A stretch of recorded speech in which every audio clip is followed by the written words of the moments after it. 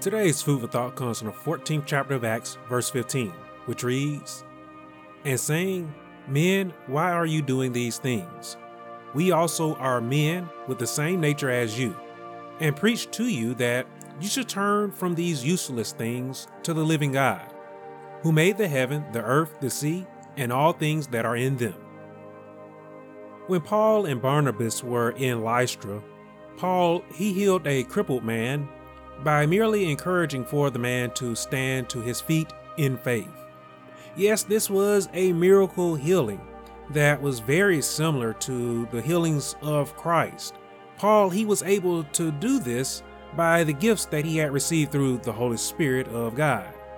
Now, scripture tells us that the people, they began to loudly shout that Paul and Barnabas, that they were Greek gods, the Greek gods Zeus and Hermes, after they witnessed the miracle be done. To which we see both men, they cry out asking, "Why are you doing these things?" You see, the people of Lystra, they worshiped idols, they worshiped false gods. Both Paul and Barnabas, they were there to proclaim, they were there to minister the good news of the gospel of Christ to those very people, because those people, they needed to hear the good news. They needed to hear the gospel of God badly. The people of Lystra, they were ignorant of the gospel, as they did not know about Christ. They did not know about the good news of Christ. Now, such ignorance of God, at one point in time, it was overlooked by the Lord, as it is said in the 17th chapter of Acts, the 30th and the 31st verse.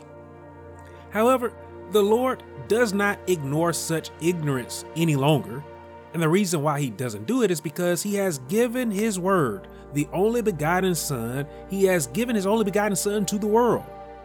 The word of God, I say to you today, it is widely available in many forms of media around the world. Many know of God making the heaven, the earth, the sea, and all that's in them. In fact, I'd even say to you today that many know of Christ, his birth, his death, his resurrection. However, not so many accept what they have heard of the Lord and his only begotten Son. There aren't too many that can claim ignorance of the Lord today. And I tell you that God won't let it be done any longer. So this is why I will constantly encourage that if you know of the Lord but aren't close to him, it's time for you to get close to him. It's time for you to draw near to him. You certainly don't want to be the one that goes before his throne one day and try to claim ignorance.